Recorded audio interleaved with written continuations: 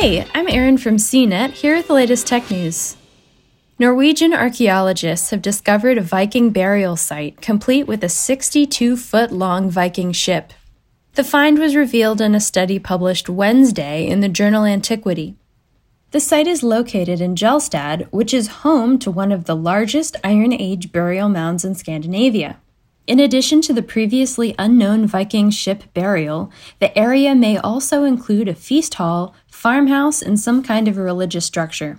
The scientists did not have to dig up the site. Instead, they used ground-penetrating radar to map the underground features. The study's lead author said the site seems to have belonged to the very top echelon of the Iron Age elite of the area and would have been a focal point for the exertion of political and social control in the region. Researchers say the site has its origins in an ordinary mound cemetery, which was later transformed into a high-status cemetery represented by monumental burial mounds, hall buildings, and the ship burial.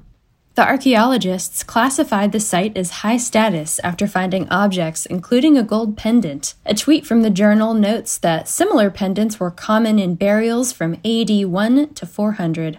For more of the latest tech news, visit cnet.com.